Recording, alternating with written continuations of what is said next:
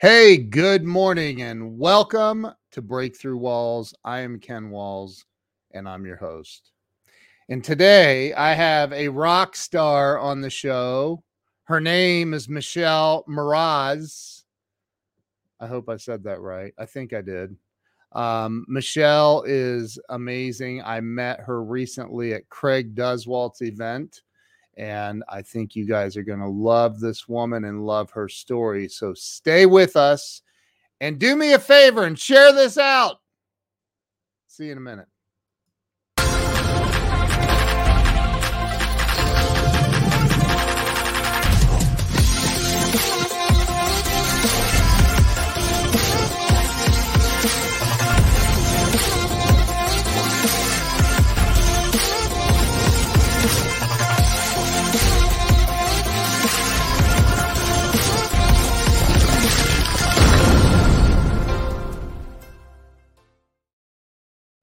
And we are back. Let me bring Michelle to the stage.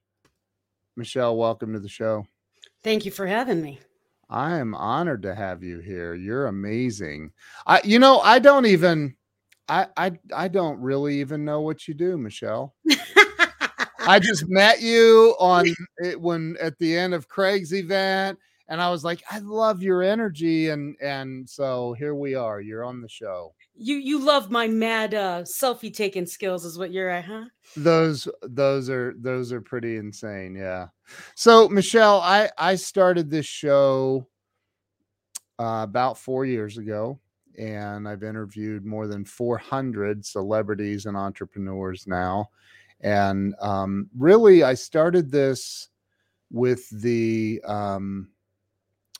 idea of helping people get unstuck. I believe that people get stuck, especially if you own a business. You can find yourself getting stuck, not being able to bust through those walls. And that's what this show's all about. So why don't we start with you telling everybody where you were born and raised? I was born in Trenton, New Jersey at a base called Fort Dix, actually. And then I was raised in the Philippines at Clark Air Base. Wow, the Philippines. Yes. So how long were you there? I mean, you were there your whole childhood? I was there till I was 15. Oh, okay. So I had a 1-year stint where my father, we came to Louisiana. Okay. Where I got to sample America, and then we went back to the Philippines. So yes, I grew up in the Philippines. I did not understand American life. And it was quite the shock when I got here when I was 15. So you were still in high school. Mm-hmm. Did you speak English? I mean, because what's the main language in the Philippines? I should know that, huh? Tagalog. So I was bilingual when I was there. Oh, wow. But when I moved at 15 and then moved to Nebraska, I didn't have a lot of Filipinos around me. And over the years, I lost it. So I can understand it, but I can't speak it. I think Doug Wing is speaking it right. Yes. That's my buddy right there. So you came here at 15. Where did you, when you moved back to the States, where did you land? Well, the first time we landed in, Connecticut for like 3 months, and then Shreveport, Louisiana. And my dad was stationed there for about a year. And then we went back to the Philippines. And when we came back to America at 15, we went to Omaha, Nebraska, because my father was stationed, he's Air Force, stationed at Offutt Air Force Base in Omaha. Wow. James, you do want to go to the Philippines. It is beautiful. Yeah, we have Nancy watching from the Philippines. Yes. So I've been through Nebraska. I went through Nebraska one time. Mm-hmm. On my way to Seattle from Ohio, and I'll never forget. Because you go into Wyoming, I think is the next state, isn't it? I think it's one. Anyway, I remember getting it's one of those states out there. Maybe it was Colorado. I don't know, but I got out of my car and I'm Iowa, Nebraska, Colorado. Yeah, I just remember going, "What was that?" It was 6 hours of nothing. Like, seriously. Take it from me. I went from tropical island beauty like Hawaii to winter in Nebraska. I mean, it was like, it's a little bit, it's a long drive. I do know that. It's a it's very long, long but you drive. know what? Out of all my travels, you don't know what I do. I'm an international speaker. I'm an author of about 8 books now, and Yeah. I coach people on speaking. I help people Yeah. condense their messages. So all this traveling I've done, when I want to go home, I still call Nebraska home. I'll go there because Nebraska looks like it has nothing in it. But if you go to Omaha, Nebraska, there's a place called, oh gosh, I just dropped it in my head. It's the cobblestone part. It's like Old Town. Yeah. You literally will go into every restaurant, and if it says Indian, there's nothing but Indians cooking. If it says Chinese, all Chinese are cooking. It's so authentic there. It's like this melting pot. It's like the world came together in Omaha, Nebraska. I Yeah. love it. Lana says, be careful, Nebraska. I didn't say it's not for me. I just remember like it was a long drive through the state of Nebraska. Well, actually, their motto was Nebraska, it's not for everyone. Oh, really? That's the state motto. Look, Pam Goodwin. Old Market. Yes, Pamela. Thank you. She's from Nebraska. The Old Market is the bomb diggity. So if anyone wants to go to Nebraska and think there's nothing out here, I'm telling you, Old Market has authentic everything. It's the most eclectic place. I love Nebraska. What was really cool is it takes like 2.5 minutes to get through Omaha. I'm kidding. Let's say it's much larger now. It's huge. I'm kidding. Now Omaha and Lincoln are connected. Wow. But I went to the University of Nebraska, so I'm a Husker. So look at you. Look, Doug says go Rats Steakhouse. Warren Buffett's favorite steakhouse. Yeah. So you were in Nebraska, and you went to college. That you already answered my next question. So you went to college in Nebraska. What was your major in college? Industrial engineering. Okay, that makes sense. That makes sense. You went right into right. So when you get out of college, what was next? What happened? Oh, you don't want to hear that story, do you? That's my tragic story. It's my tragic story. That's okay. We like tragedy on the show. Okay, this is tragedy. So my senior year of college, I was on a full scholarship. So my senior year of college, I had a job. I had 4 jobs at the time, actually. My father had kicked me out at 16, new to America. And I was in my senior year of college at this time. So I might be 19 at this point. I had 4 jobs supporting myself, and I had a job at a steakhouse, and there was a new boy there. Basically, long story short, he came to my house. I made a mistake of letting him in to get his coat, and he captive raped me. So he kept me for 10 months, and he wouldn't let me go. He let me go to work. He let me do everything because I was supporting him, and it was horrible. So my senior year, I never made it. I did not graduate. I went to my my advisor, and I told him, I'm having trouble. And I didn't want to tell him I'm being raped by this crazy guy. And I said, I'm having trouble, and I don't know if I can make it. Can I drop a couple classes so I can focus? And he said, then you're not going to graduate at all. You might as well forget it. If you can't focus on school, then you can't focus on anything. And so I dropped out of school. Wow. Yeah. That is tragic. That is tragic. We don't like that kind of tragedy. But silver lining. There's a silver lining. Yeah. I always thought being smart when I was a kid, that being smart was a detriment. And what I found to get away from this rapist without dying was that I had to outsmart him. I couldn't outmuscle him. You've seen me. I'm 5 foot nothing. And so I couldn't outfight him. So I had to outsmart him. And that's what ended up saving my life. So that's the silver lining. I had to fall back on what I thought was not good, being smart, use it to manipulate him, for him to let his guard down so I could get away. But you said you were going to school, like you were leaving the environment, right? What was there just some kind of a fear that made you go home? He had me. He had no job. he just would stand there. So if I went to class, he stood at the door. When I went to work, he'd stay at the door. His car was always there. So for many, many years, I was absolutely terrified of Mustangs. I mean, just horrified of them. If I heard a Mustang, I could tell you the engine sound of a Mustang, because whenever I heard it, I would freak. And so that's what it is that stalking law was made for people like him. He was always watching me, always. Oh my God. Yeah. Wow. So you, wow. Oh, So and he had a gun, a big one. wow. So you ended up, Doug said, I have 3 Mustangs. I'm sorry. He does. No, Doug, don't worry about that, because my podcast partner for Denim Pearls, yeah, he has like 6 Mustangs. But I'll tell you that story later, maybe. One day we'll meet. Yeah.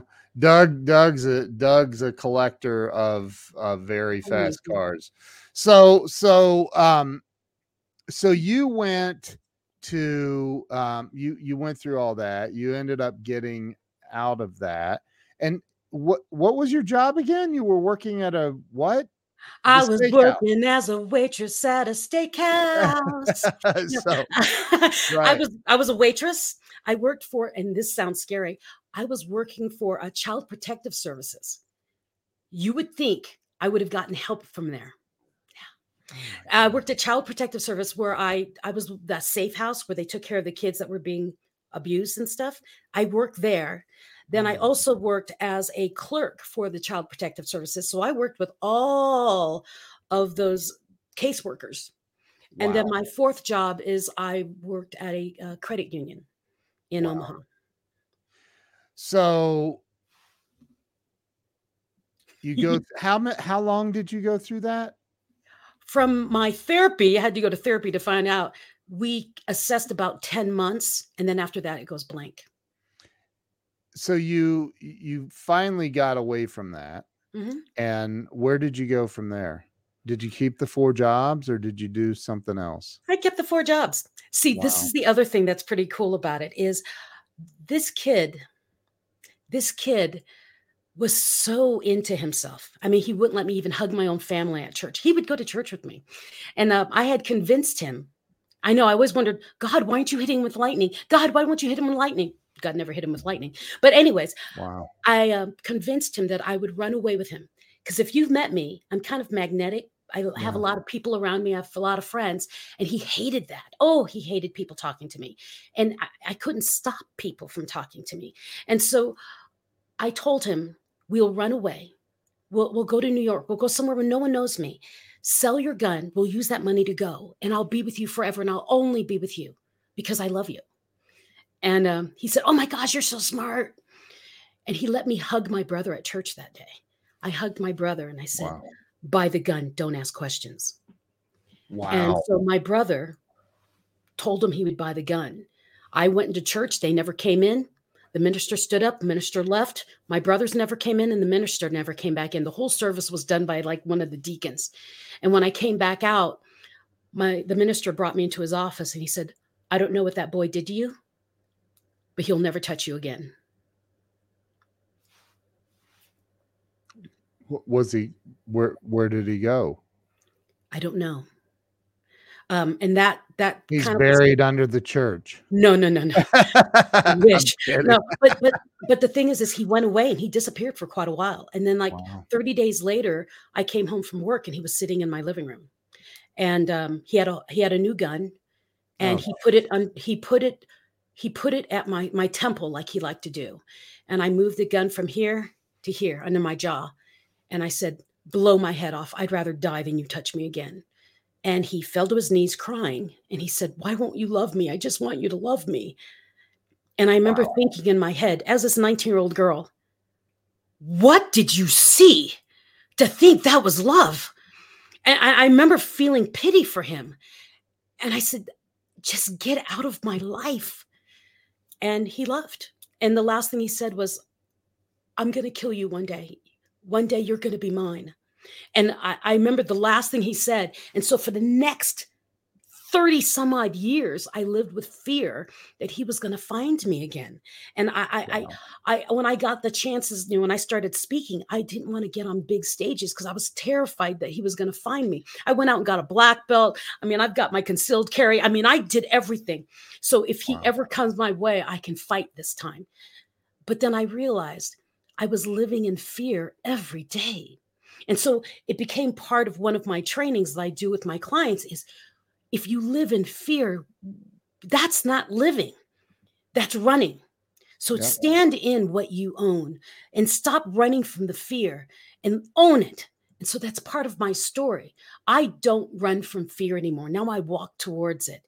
And if that little boy, and he will always be a little boy to me, he will never be a man. I don't care if he shows up at 60 years old to me. He's a little boy. I will not run. I'm not the little girl that he scared to death before. And now I have the tools to fight. And I have the tools and the mentality to that situational awareness that I didn't have before. And he doesn't have that thumb because I was terrified. And now, through all the, well, you don't know me. So all the things that have gone through in my life in the past 4 years, I mean, I have a traumatic brain injury too. I have breast cancer. I mean, I've gone through so much. I'm not afraid. And part of my coaching is to help people to stop being afraid, own who Yep. they are, know that message, know your why, and don't let anything get in your way. And that's part of that. And that's kind of the gift he gave me. Yeah. He gave me a gift. I had to find me so I would stop being afraid of him. Wow. That's so powerful. So powerful. Thank you. So you wow. Just the going through that.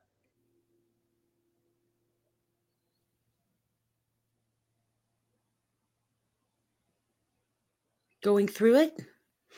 Ken, you left me. This, I'll tell you what, I love my Mac, but the Magic Mouse, like, sometimes it just does things like I barely touched the thing and it just like, sorry. I have the same thing. Yeah. It's like you barely touch it and it moves you back a page and it's like, what? So You said going through. Yeah, you went through all that. And I've been through some very tragic things myself at a younger age than that. But going through that today for me, looking back at a lot of the trauma, it made me who I am today. It gave me strength that I wouldn't have had otherwise. Right. Exactly. And wisdom that I wouldn't have had otherwise. It sounds like you frame it the same way. Like, yeah, it's armor. Yeah. And everything I've experienced, no matter how tragic it is, I've come across little versions of it in business life. Yeah. And so you take those kind of things and you know what? I've seen that before. How did I adjust to that? Okay, let's apply it now. I mean, people, when you meet me and you see me in business and you see me on stage or wherever I am very authoritative and I'm very quick on making decisions. Yeah. It's because I'm very good at filing all the things that have happened in my past. So I pull up that file, done, did that, move. Yep. Right? You're the same way. Yep. That's right. Learn. So you, how long did you stay in those 4 jobs and in Omaha and how long were you in all that? The 4 jobs, I did that for many years. I think I stayed in those jobs until my husband proposed to me. And I think that was I was 23 by then. So wow. 5 years. Okay. Mm-hmm. And do you still live in Omaha? Heck no, I'm in Colorado. So I married a military man, so we've traveled the world. I mean, we've lived in Germany, Georgia, Korea. So we've hopped around. He flew with NATO, so we were all over the place. But he got a job offer for Colorado. Now, Colorado has Schriever Air Base, Schriever Air Force Base and Space Command. And so we came here because my mother and my 2 sisters live in Denver. And I have never lived close to my family since I left Omaha. So that chance happened and we came from Georgia, from Warner Robins, Georgia, and came here and eventually retired here. So Georgia, the state, not the country. The state. Yeah. Warner Wow. Robins, Georgia. Wow. Georgia's a beautiful place. I used to live in Georgia a long time ago. Really? Yeah. Yeah. Yeah, I love So Georgia. so you ended up in Colorado. How old were you when you moved to Colorado? I think, well, I've been here for, you're asking brain injury girl a number question. I think I've been here for almost 20 years now. How old are my Okay. kids? Yeah, I think it's 19 years. Okay. We've been here a while. So what was it? Because you had these 4 different jobs in Mhm, Omaha, mhm, which have nothing to do with being a speaker or mm-mm, writing books. mm-mm. Where was that shift? Where did that occur? That happened during okay, as a military spouse, for those of you who don't know, we travel from country to country. And usually what happens, if you don't speak the national language of that country, you can't get a job unless you work on base. Base jobs are very small and in small, short supply, and Yeah. it's a DS job. Well, I couldn't work. So I did a lot of volunteer work. And so I would be, Mhm. be heads of the women's groups and things like that. Well, then I started having children. Now, so we're going to move really, really, really quick. In Colorado, I became a quality examiner. I got my master's degree in quality systems management. And Wow. I'm a numbers person normally. Yeah. And then I became an auctioneer. Yes, I'm a fundraising auctioneer. Can you do the fast talk thing? I can't anymore. And I What's would, that called? Is it just the chant. oh, is it the chant? Like, yeah, I've never been very good at it. That's why I'm a fundraising Yeah. one, because the fundraising ones we're slower. Yeah. Because Sure. most people in the room aren't used to it. Yeah, they're not used to that. So I was an auctioneer. And Wow. as a fundraising auctioneer with sure success, they're my friends, sure success. And one day, Rich said, Michelle, I need you to go and talk to these fundraising people. And here I am, I'm on stage. I have no problem with all these crowds. I can say, okay, we're going to close the silent auction. And Bob had no problems goofing off with the crowd. He sent me to a room with 4 people, and I was like this. I mean, I couldn't talk, and I was just scared out of my mind. And I told him, I can't talk in front of people. He goes, you're talking in front of people all the time. I do. No, I can't talk in front of these people. They're looking at me, and I can see them. And he said, you know what you need? You need Toastmasters. And so they made me go to Toastmasters. And I went to Toastmasters, and I'm a natural speaker. So Yeah. I excelled very quickly. I got my DTM in, like, I think exactly 4 years. And people started asking me to speak at Moth Hour and things like that in town. And then I started being asked to speak in other groups. And so I would go from Toastmaster to Toastmaster group. Then I had my car accident and it dropped. Mm. Oh, I did also spoke for people when I was doing politics. I wrote political campaign speeches. I worked for campaigns here in Colorado, so I would Mhm. go, like, for Lincoln Day dinners and things like that and speak for my candidates. Then I had my car accident and everything got wiped out. Well, when I was in my head and could not speak for 2 years, oh, I couldn't speak and I couldn't walk for 2 years. Jeez. Yeah, you don't know my story. I What was happened? trapped. What happened in the car accident? I'm 5 foot. So seat belts on me hit me here. So Mm. when I was in that car accident, it hit like this, and I went back, and then I hit the window. So I hit my front of my head, the back of my head, my left side. So I lost my frontal lobe, the back of my head, the left right over my ear, and my 2 hemispheres disconnected. So I couldn't Gee. walk or talk. My body couldn't communicate to itself. So for 2 years, I was trapped in my head. Now, in that time period, I was fully cognizant, but I couldn't communicate. So everyone thought I couldn't understand them, but I was screaming in my head, I'm here, I'm here, I'm here, I'm here, Oh I'm my. here, I'm here. And so Wow. I made it out of that. And the crazy, I'm gonna have to tell you this one, because Yeah. now you're all wondering what the heck's going on with me. At the end of that 2 years, I was pretty suicidal. And I wanted to die, but my saving grace was I couldn't move on my own. Mm. So I couldn't do anything to myself when anyone left me alone. So I'm sitting in my living room. My husband had placed me on a chair, and I was sitting in my living room screaming at God in my head. Why would you give me all of this and then take everything away, then kill me? Just kill me already.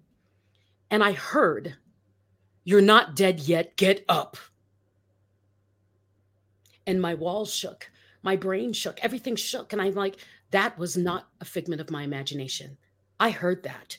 I found myself 6 feet from a chair I couldn't walk from. And I realized that everything that had ever happened to me in my life, all those terrible things I thought God was attacking me for, I had someone standing there taking care of me. I would have been dead if I didn't have that guardian with me. And so I thanked God for everything that had ever happened to me, because I wasn't being broken down. I was being built up and I was being protected. And same with this unable to speak and walk thing.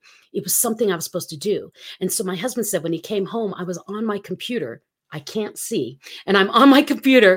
And he said, what are you doing here? How did you get here? And I said, I have to speak. I have to speak. That's all I kept saying. And then he said, how are you speaking? I said, I have to speak. He says, how did you get here? I have to speak. And so that's what started the speaking journey. Wow. I was told to speak. So I got onto my email. Well, actually, he got on my email and he found an email from someone that said, dear Michelle, we invite you to speak at TEDx Colorado Springs. And I didn't know what a TEDx was. I'd been locked in my head for 2 years. And I said, say yes. So he wrote back, yes.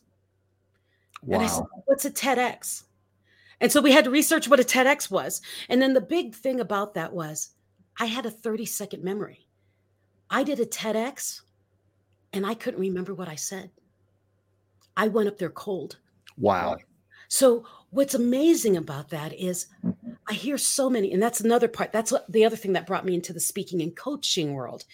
I meet so many people who tell me what they can't do. Oh, I don't have enough education. Oh, I haven't finished this yet. Oh, I have to lose 30 pounds before I do. Oh, I can't. I am functioning with 4 parts of my brain not working. I have a 30-second memory, and I did. If I can do it, you can do it. You are fully capable of doing whatever you want to do. You just have to choose to do it and walk into that power. And that is what I've been doing ever since that accident. Now, what people don't realize also is in that journey of speaking, I found out I had breast cancer.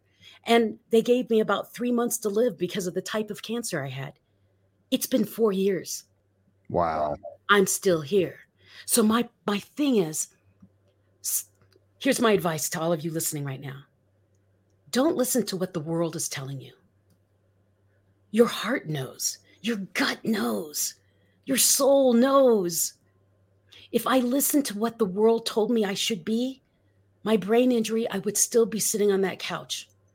I would still be 389 pounds because I am 53 years old, and after your 50s, you don't lose weight, right?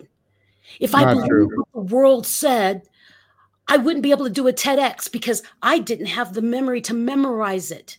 I have a 30-second memory. I'm much better now, about 4 minutes. No, just kidding. But that's the thing. If we listen to what the world tells us is standard, you will stay standard. Yeah. If you trust your gut and move towards what you really want, even if you're afraid of doing it, the world will open to you. Let the world open because it wants to. Powerful. So you when you heard that you need to speak, and that day you walked?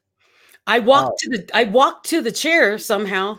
I don't remember it at all. I mean, that memory, I remember the talk. I remember being told to get up, but the computer thing, all of that, I don't remember. I just know after that, I went to a lot of therapy. I started going to Fort Carson and got seen with the soldiers that came back from Iraq and all. I was with them. And then I went to something called neurofeedback at Harmonized Brain Centers. And so we did a lot of therapy with my brain. I did a lot more speech therapy. I had to regain the ability to hold a fork and to have the motion of bringing that fork to my face. You don't understand how much your brain is doing together when you only have one working at a time. So whenever I would close my eyes, and that was my other problem because of the back of my head that works your eyes. Every time I blinked, I would fall. So every blink I would fall because once my eyes closed, my balance was off. So I would kind of sit there doing this a lot, trying to keep my eyes open. So I learned a lot in the past 4 years. And if you look at me, you'd never know I have a brain injury. I have a traumatic brain injury. If you're around me a lot and you see me tired, you'll find that I do have a brain injury. I just function around it very, very well. I've got a lot of things that I do that keeps me upright, a lot of things that keep me on time. I love this little device, this little computer we all hold. It's Yep. amazing. I mean, it keeps me on everything. Most people Yeah. don't realize that, half the time I don't remember why I'm meeting somebody because my brain drops it. Wow. But I do have to share one thing. When I couldn't talk and walk, the one thing I could do, I could sing. I could sing for water. I couldn't say, give me a glass of water. Couldn't say it. I would do cylinder, liquid. I couldn't say glass of water. But if I said, I'd like a glass of water, I'd get it. Wow. It reminded me of there was that country singer. He had a really bad stutter, but he sang and it was perfect. Can't remember. It's the same thing. Yeah. I couldn't talk, but I could sing. Wow. That's incredible. So geez, I don't even know where to go from there. You started though, at that point you did the TEDx talk. And where did you go from there? How did you get into All of this? deciding that you're going to be a coach and you're going to help other people with their talks, and how did that all come about? Well, the TEDx, it blew up in India. I mean, huge. And I started getting this huge following, and people were writing me from India saying, oh, you're so inspiring. Oh, please share more. So I started doing Facebook Lives and just talking. And then I got more and more. And then one day, that was it. I met a man named Robert Kittredge, and he said, you keep saying you don't remember anything, but you were a really strong leader in the Toastmaster group. And I said, I was? He goes, yeah. I said, well, my husband says I have a lot of John Maxwell books. He goes, I'm on the John Maxwell team. He goes, if you want to maybe trigger your memory more, because I lost years of my life, he goes, maybe that will help trigger. So I joined the John Maxwell team, and yes, we do. We love karaoke. I joined the John Maxwell team, and somewhere in that, I got nominated for the Culture Award for the John Maxwell team. And I won the Culture Award for Positive Attitude in 2018. And so I got to speak with John Maxwell in front of, I won over 8,000 coaches around the world. And John had me on stage and I got to talk to him. And it was amazing. And when I came out of that, I went to Ireland.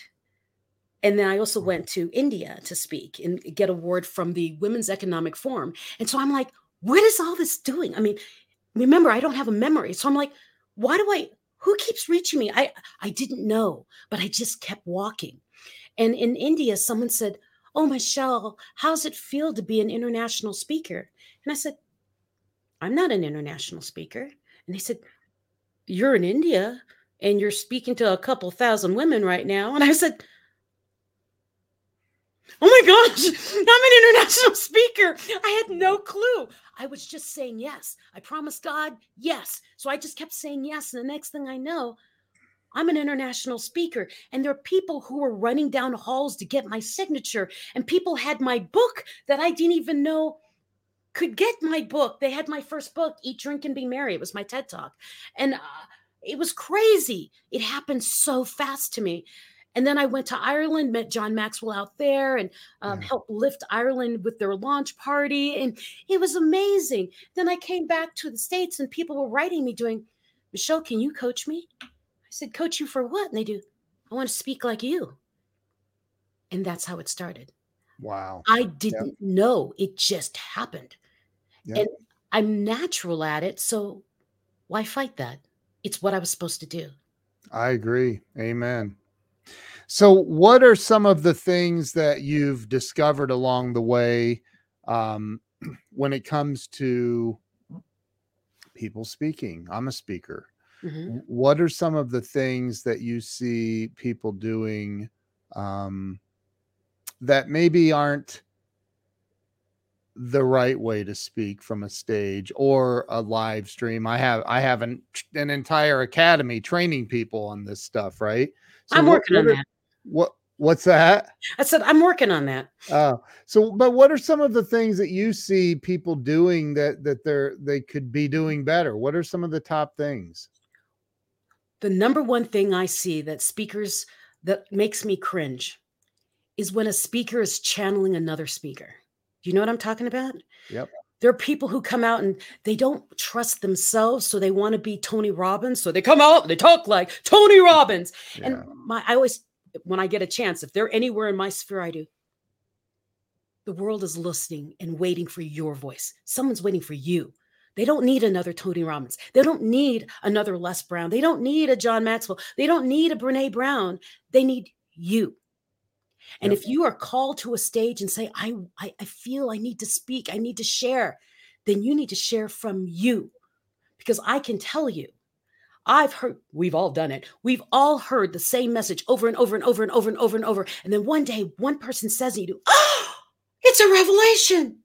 It's because it's that one person's voice, their intonation, their history, whatever you clicked with is what they need. So if you're a speaker and you're channeling someone else's personality, stop. Be you. If you agree with her, say I. That's Tony. Be you. Tony. And then the other you gotta be hungry. You gotta be hungry. Yeah, hungry. And that's it. It's like, stop doing that. Yeah. Be naturally you. And then the other one is, I always tease about this because this is a Toastmaster giveaway. You remember Chitty Chitty Bang Bang? Yep. And they're captured in the castle and they're dolls. I don't remember that. Okay. There's the girl and Dick Van Dyke.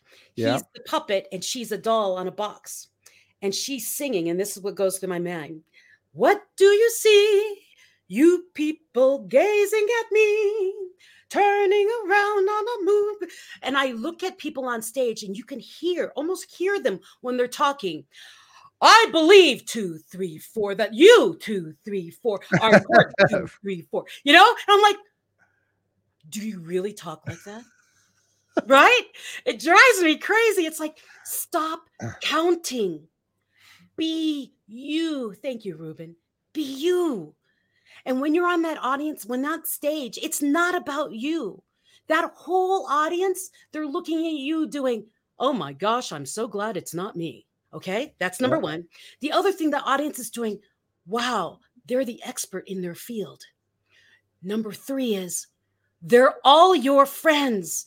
No one wants anyone to fail on stage. So when you're on that stage, they're your friends. How do you talk to your friends? Yes. You smile, you laugh, you move, you have fun, you joke, but you don't talk like this, like Bueller.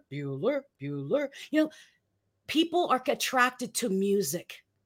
And they like that intonation of music. It's ingrained into us since we're babies. That's why our mommies and daddies sang to us. That's how we learn language. As humans, we need melody. So if you're a speaker and you speak monotone, I want you to go out there and take a voice lesson, go to a karaoke bar, or start singing in your car, because you need to learn that different emotions need different tones. And when you're trying to make a point, stop and make that point clear. A lot of people will say something as simple as, my name is Michelle Mras, and thank you so much for being here. No, say, hello. My name is Michelle Mras. Thank you for being here. Slow down for the things you want people to hear. Because if you don't, why are you there? I think that's my 3. You know what? I agree with everything you're saying. Everything. I see it. I stalk live streams. I've done well over 3,000 live streams. I've interviewed some of the top leaders in the world. And I'm like, I watch people on live streams or doing interviews, and I'm like, and I'm sure you would agree with this, Michelle. A lot of people get on and they'll do an interview like this and make it all about themselves, and they don't listen to their guest. And it makes me crazy. So talk about, you're an entrepreneur, and as we know, entrepreneurship is, not very easy sometimes. Yeah. So when you first started, how many free speeches did you give before you ever got paid to do a speech? Hundreds. Because I didn't even know I was speaking. Right. I was just helping. Everything Right. was helping. And then I didn't realize someone wanted to pay me until someone's like, can we at least get you lunch? And I was like, you can give me lunch. I mean, I just like talking. I just wanted to share. Yeah. And then I think when I started getting paid, it was when someone said, thank you, Nancy. Someone told me, I'm not bringing you on my stage unless I'm paying you at least 12. And I said, 12 with zeros behind it? And that's what happened. She refused to put me on her stage unless I put on my contract at least 12. And so I put 12,000. I put it in. And she said, make it 15. Made it 15. She says, that is presentable. She says, you are a powerful speaker. I know you're new to the business, but there's no way my board's going to allow me to bring you on without money. Yeah. Or you're nobody. And I'm like, oh my gosh. And that was my first realization. I need to put a dollar amount, or the level of what they take me as serious goes up and down. And so that is what happened with my speaking. It was like, okay, now I'm just going to put a big number and they can talk me down. And that's what started with my whole career. Was I put some crazy number that I could say without throwing up. And that's how it happened. And people are like, that's it? Oh, you're a powerful speaker. No, I want this and this. Can you give me some of your books? How many more books? And so people started negotiating with me. I'm like, I told my husband, honey, I think I'm a speaker. I think you are, so that's awesome. It's a lot of fun. Yeah. And the power of all this is you and I get a chance to meet so many interesting, amazing, beautiful people. Yeah. And to guide them through, and sometimes as an interviewer, as you know, because I do the same thing on MentalShift and on Denim Pearls, is sometimes we guide our guests to bring out the best version of them. Yeah. And that's part of our power as hosts. Well, that being said, I have to ask you, what are, when you ventured into the speaking gig world and entrepreneurship and now you own your own business, you're doing this thing, what are some of because I have experienced imposter syndrome on a super high level, where I remember my very first professional speaking gig was a company hired me and wanted me to fly. They flew me to Las Vegas, put me up and all this. And I was like, what? You mean I don't have to pay you? I was like, it didn't register. And I was like, no, we're going to pay you. We're going to pay, blah, blah, blah. And I'm like, it's like, what the heck? It's like, is there a turd on my shoulder? Like, I know, but no, you have that, like, why? What, like I did, at least. I was like, why do they, like, wow, they're really doing this. And so, for somebody that may be watching that has a dream of being a speaker, and they don't know where to start, like, where do they start? How do they get started being a speaker? Not everybody's going to go to Toastmasters. I didn't go to Toastmasters. I just made a fool of myself over 3,000 times on a live stream. So, I mean, what do you say to people that are like, I don't know where to start, but I want to be a speaker. I've got a message. I want to get out there on these stages and talk to people. My advice to you then, that person out there who's saying that to yourself right now, we're in the world of technology. We have streaming on everything, Facebook, Instagram, you name it, TikTok. Speakers speak. Speakers don't just write and put up blogs. In order to get hired as a speaker, they must hear your voice.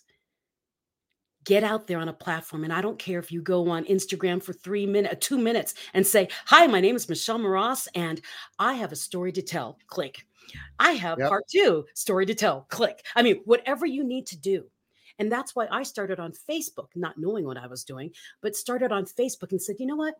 I wrote a book called Eat, Drink, and Be Merry. And my first chapter, and that's what I did. I took my first chapter and I read it. I read like a bit of the story and went, you know, what I learned from that was, and that's all I did. And every Wednesday I would come on and say a little bit more of my book. So do something like that, because once you get comfortable telling your story and opening your heart to the world of you never know who's going to answer you, it makes it, one, easier. Two, I got my show. I have a TV show in the Philippines. Okay. Yeah. And they stream me into the Philippines. And what's beautiful about it is they found me on Facebook. They found me. Did you hear that? They found me on Facebook. They saw this little brown lady talking on her Facebook page. Someone shared it and they said, did you hear what she said? That's powerful. And then this guy started watching me from the Philippines. And then he saw that I was coming to the Philippines. He wrote me and said, hey, I hear you're coming to the Philippines. Are you coming to Manila? And I said, yes. He says, I'd love to meet you. I'm head of the Speakers Bureau of the Philippines. You never know who's listening. You never know. So even though you're on, let's say, Facebook or Instagram, and no one seems to be watching, do it anyways. People share. And sometimes you don't see who's watching the watch of the watch of the watch. Speak anyways, and your audience will grow. I'm not saying you have to make a podcast. No, I say just go Facebook Live on your page, get comfortable. And if you want to do more, then step it up to a weekly, Wednesday Wisdoms with Michelle kind of thing like I did, and then move it to a podcast. Remember, you aren't a speaker unless you speak. You don't get good at speaking unless you keep doing it. And I can't remember who said it, but he's someone from Toastmasters. He's really awesome. Stage time, stage time, stage time. Anytime someone says, would you like to give a little? Yes. And they hand you the mic, do it.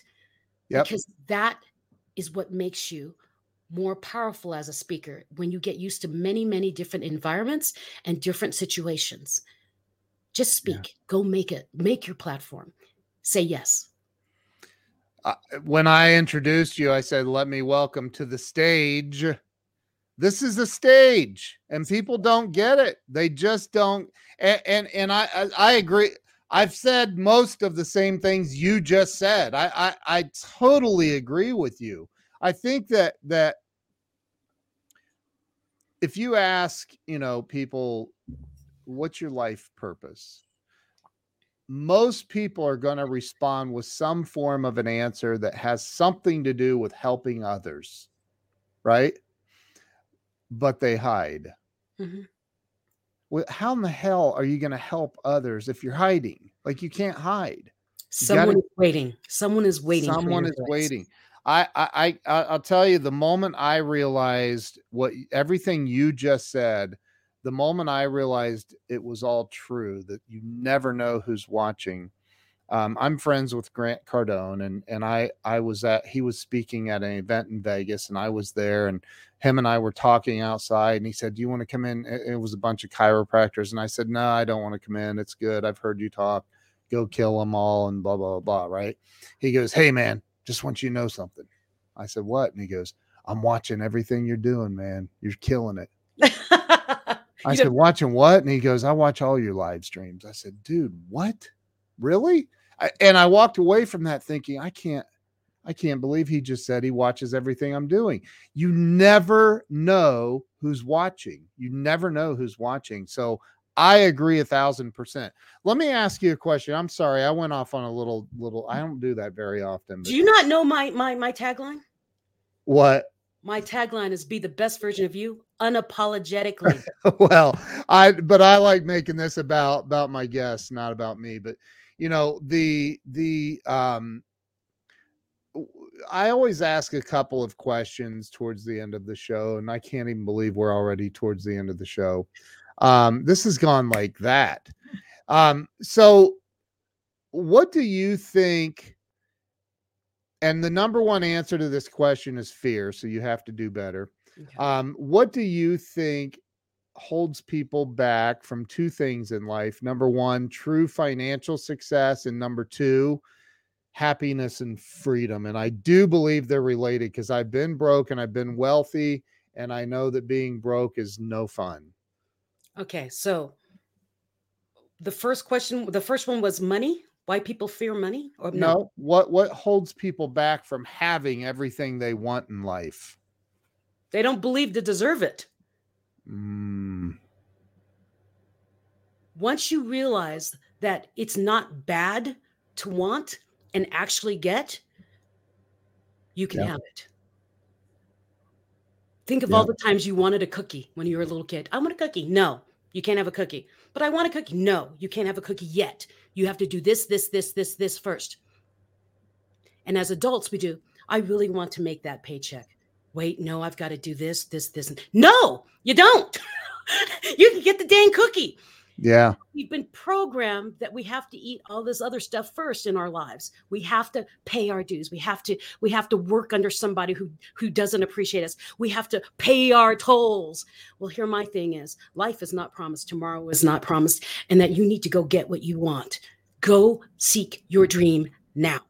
Now, that ties in with the happiness thing. Why do people not what they don't achieve or feel that they're happy? It's because they're measuring up to something else. Look inside of yourself. You would see the things you loved about yourself. Focus on those, and you will find peace and happiness right where you are right now. But if you want more and you see something bigger, that joy and happiness is still there. You're just still seeking something else. So if you're looking for joy and happiness, it's not outside. It's here. It's in your mind and it's in your heart. Get quiet with yourself. I said this about COVID. When everyone got locked in and everyone's like, oh my gosh, I'm locked in my house. I can't take it anymore. I need people. And I'm like, okay, here's the thing. This is the perfect opportunity to learn about you. How do I know this? I was trapped in my head for 2 years and no one knew I was there. I felt COVID was the exact same thing for the rest of the world. Get quiet. Listen to all those crazy thoughts in your head and fight them. Debate with them. I wrote a book called It's Not Luck, Overcoming You. It was all the thoughts that happened in my head when I was locked in my head. So when COVID happened, I was handing my book out like candy to people because that's what it was. People can't find happiness because they don't want to be alone with themselves. Here's a secret. Happiness comes from inside.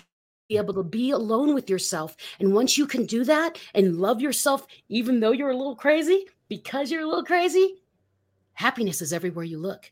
If you ever meet me anywhere I am, and that's how Ken met me, he didn't even know what I did, but I glow happiness and joy, exuberance, because I know who I am. And I don't need anything outside of me to tell me I'm good enough. Nothing outside to tell me be happy. Nothing outside to say you are wealthy beyond your means, because I know me. Go find you, be quiet, and you will have your money and your happiness. That's awesome. That's powerful. I hope that landed for a lot of people because I 1000% agree once again. So, during COVID, and I mean, look, I'm a recovered alcoholic with 20 years sober almost. And there was a time when I didn't want to live. I didn't have the guts to pull anything, but I really didn't want to be here. And I know that during COVID, suicide skyrocketed globally. And I think that there's a lot of people who are very quiet, but they're barely hanging on to life by a string. What do you say to the people who feel like they've tried everything and they've lost all hope and they don't know which way to go. And maybe those thoughts are going through their heads. What do you say to them? I know how you feel. I've been there multiple times. And I guess two things will go through my head. Life's not easy. It's never been promised to be. But I promise you, I'm promising you that when you're on that last string, when you think you can't go any further, that's it. It's right when you're about to break right through all that pain. That pain is not there to break you down. That pain is meant to help you shed whatever you've been holding on to. So in Ken's case, he had to shed the fact that he was using alcohol as a crutch to hide. With me, I had to shed the fact that I thought that, I wasn't worthy of living because I wasn't a beautiful person. I wanted to go away because I was worthless. I had to realize that my worth wasn't from the outside. I can't let the outside determine who I am. I have to find what I love in me. You must find something every day that you love in you. I mean, if you ever come to my house, I have a list on my mirror I wrote with a dry erase pen. The first thing was like, you're a good person. The next one was, you never hurt anyone intentionally. I mean, that's how I had to start. And it slowly built this list of things that I liked about myself that I had to see every day to remind me that my children still needed me. There were people who actually do love me, even though I didn't believe they loved me. I had to know they did. Because in that state, when we're in that state of giving up, no one loves us. We're all alone, and no one would notice if we're gone. And then I want you to do something. And this is a really powerful and painful thing to do. And it's something I did for myself. I wrote a eulogy. And I wrote a eulogy from the two people I thought really did actually love me, who might actually miss me. And that was my husband and my sister. I wrote that eulogy from their point of view, with their voice, with everything. I wrote it like them. And by the end of those two eulogies, I couldn't take my life. I couldn't even think about it anymore because I knew they saw me more than I saw me. They believed in me more than I believed in me. And sometimes when we're at that breaking point, Yep. got to grab on to someone who believes in us more, borrow their belief, and hold on to it until you can believe it too. Don't give up. Wow. Wow, wow, wow. That's powerful. That's powerful. Michelle, where's the best place for everybody to follow you, to learn more about you? Do you have a website address that I can throw up on the screen? It's my name. Oh, www.Michelle Mras.com. Mras. And it's not pronounced Mraz for those of you that want to call her Michelle Mras. Stop Actually, it. what's funny, my first big speaking gig, they introduced me as Michelle Mras. Oh, shit. And I mean, what a perfect way to break up. I walked up on stage, and I think the whole audience was kind of in shock. And you have to think, I was like 300 pounds the first time I took stage. So I walked on the stage, and I turned around, and I hit my butt, and I said, if that was his name, I would have kept my maiden name. And the whole room just laughed. It was the perfect way to break up the room. So please don't call me Mras, but it's Mras, yes. Mras. Michelle Mras. And the reason why you can find me on my website is, remember, I have a brain injury. I had to make it as simple as possible to find me for me. Yeah. Because my memory is very spotty every once in a while. My name is where you can find every social media platform, my YouTube channel, my samples of my speaking, everything. It's all there. And my courses are there too. That's so awesome. Mm-hmm. Michelle, you are a real life rock star, and I am so grateful that you came on and shared and your wisdom. All of a sudden I'm getting an echo. That's weird. I heard it like 10 minutes ago. Did you really? But it stopped. It's the internet does that. Michelle, listen, thank you for being here today. Thank you to everyone who's watched and shared. And are there any other words of wisdom that you would like to leave the audience with today? Oh, I want to do my Maya Angelou quote. I love to say this. Okay. After everything I've gone through, this is it. My mission in life is not merely to survive, but to thrive and to do so with some passion, some compassion, some humor, and some style. Go out there and be the best version of you, unapologetically. You're amazing. Thank you. Thank you, Thank you Ken. to everyone who shared this out. If you didn't share it out, redeem yourself right now and share this out. Michelle, thank you so much. And we'll see you guys later. Michelle, thanks. Thank you. Bye-bye.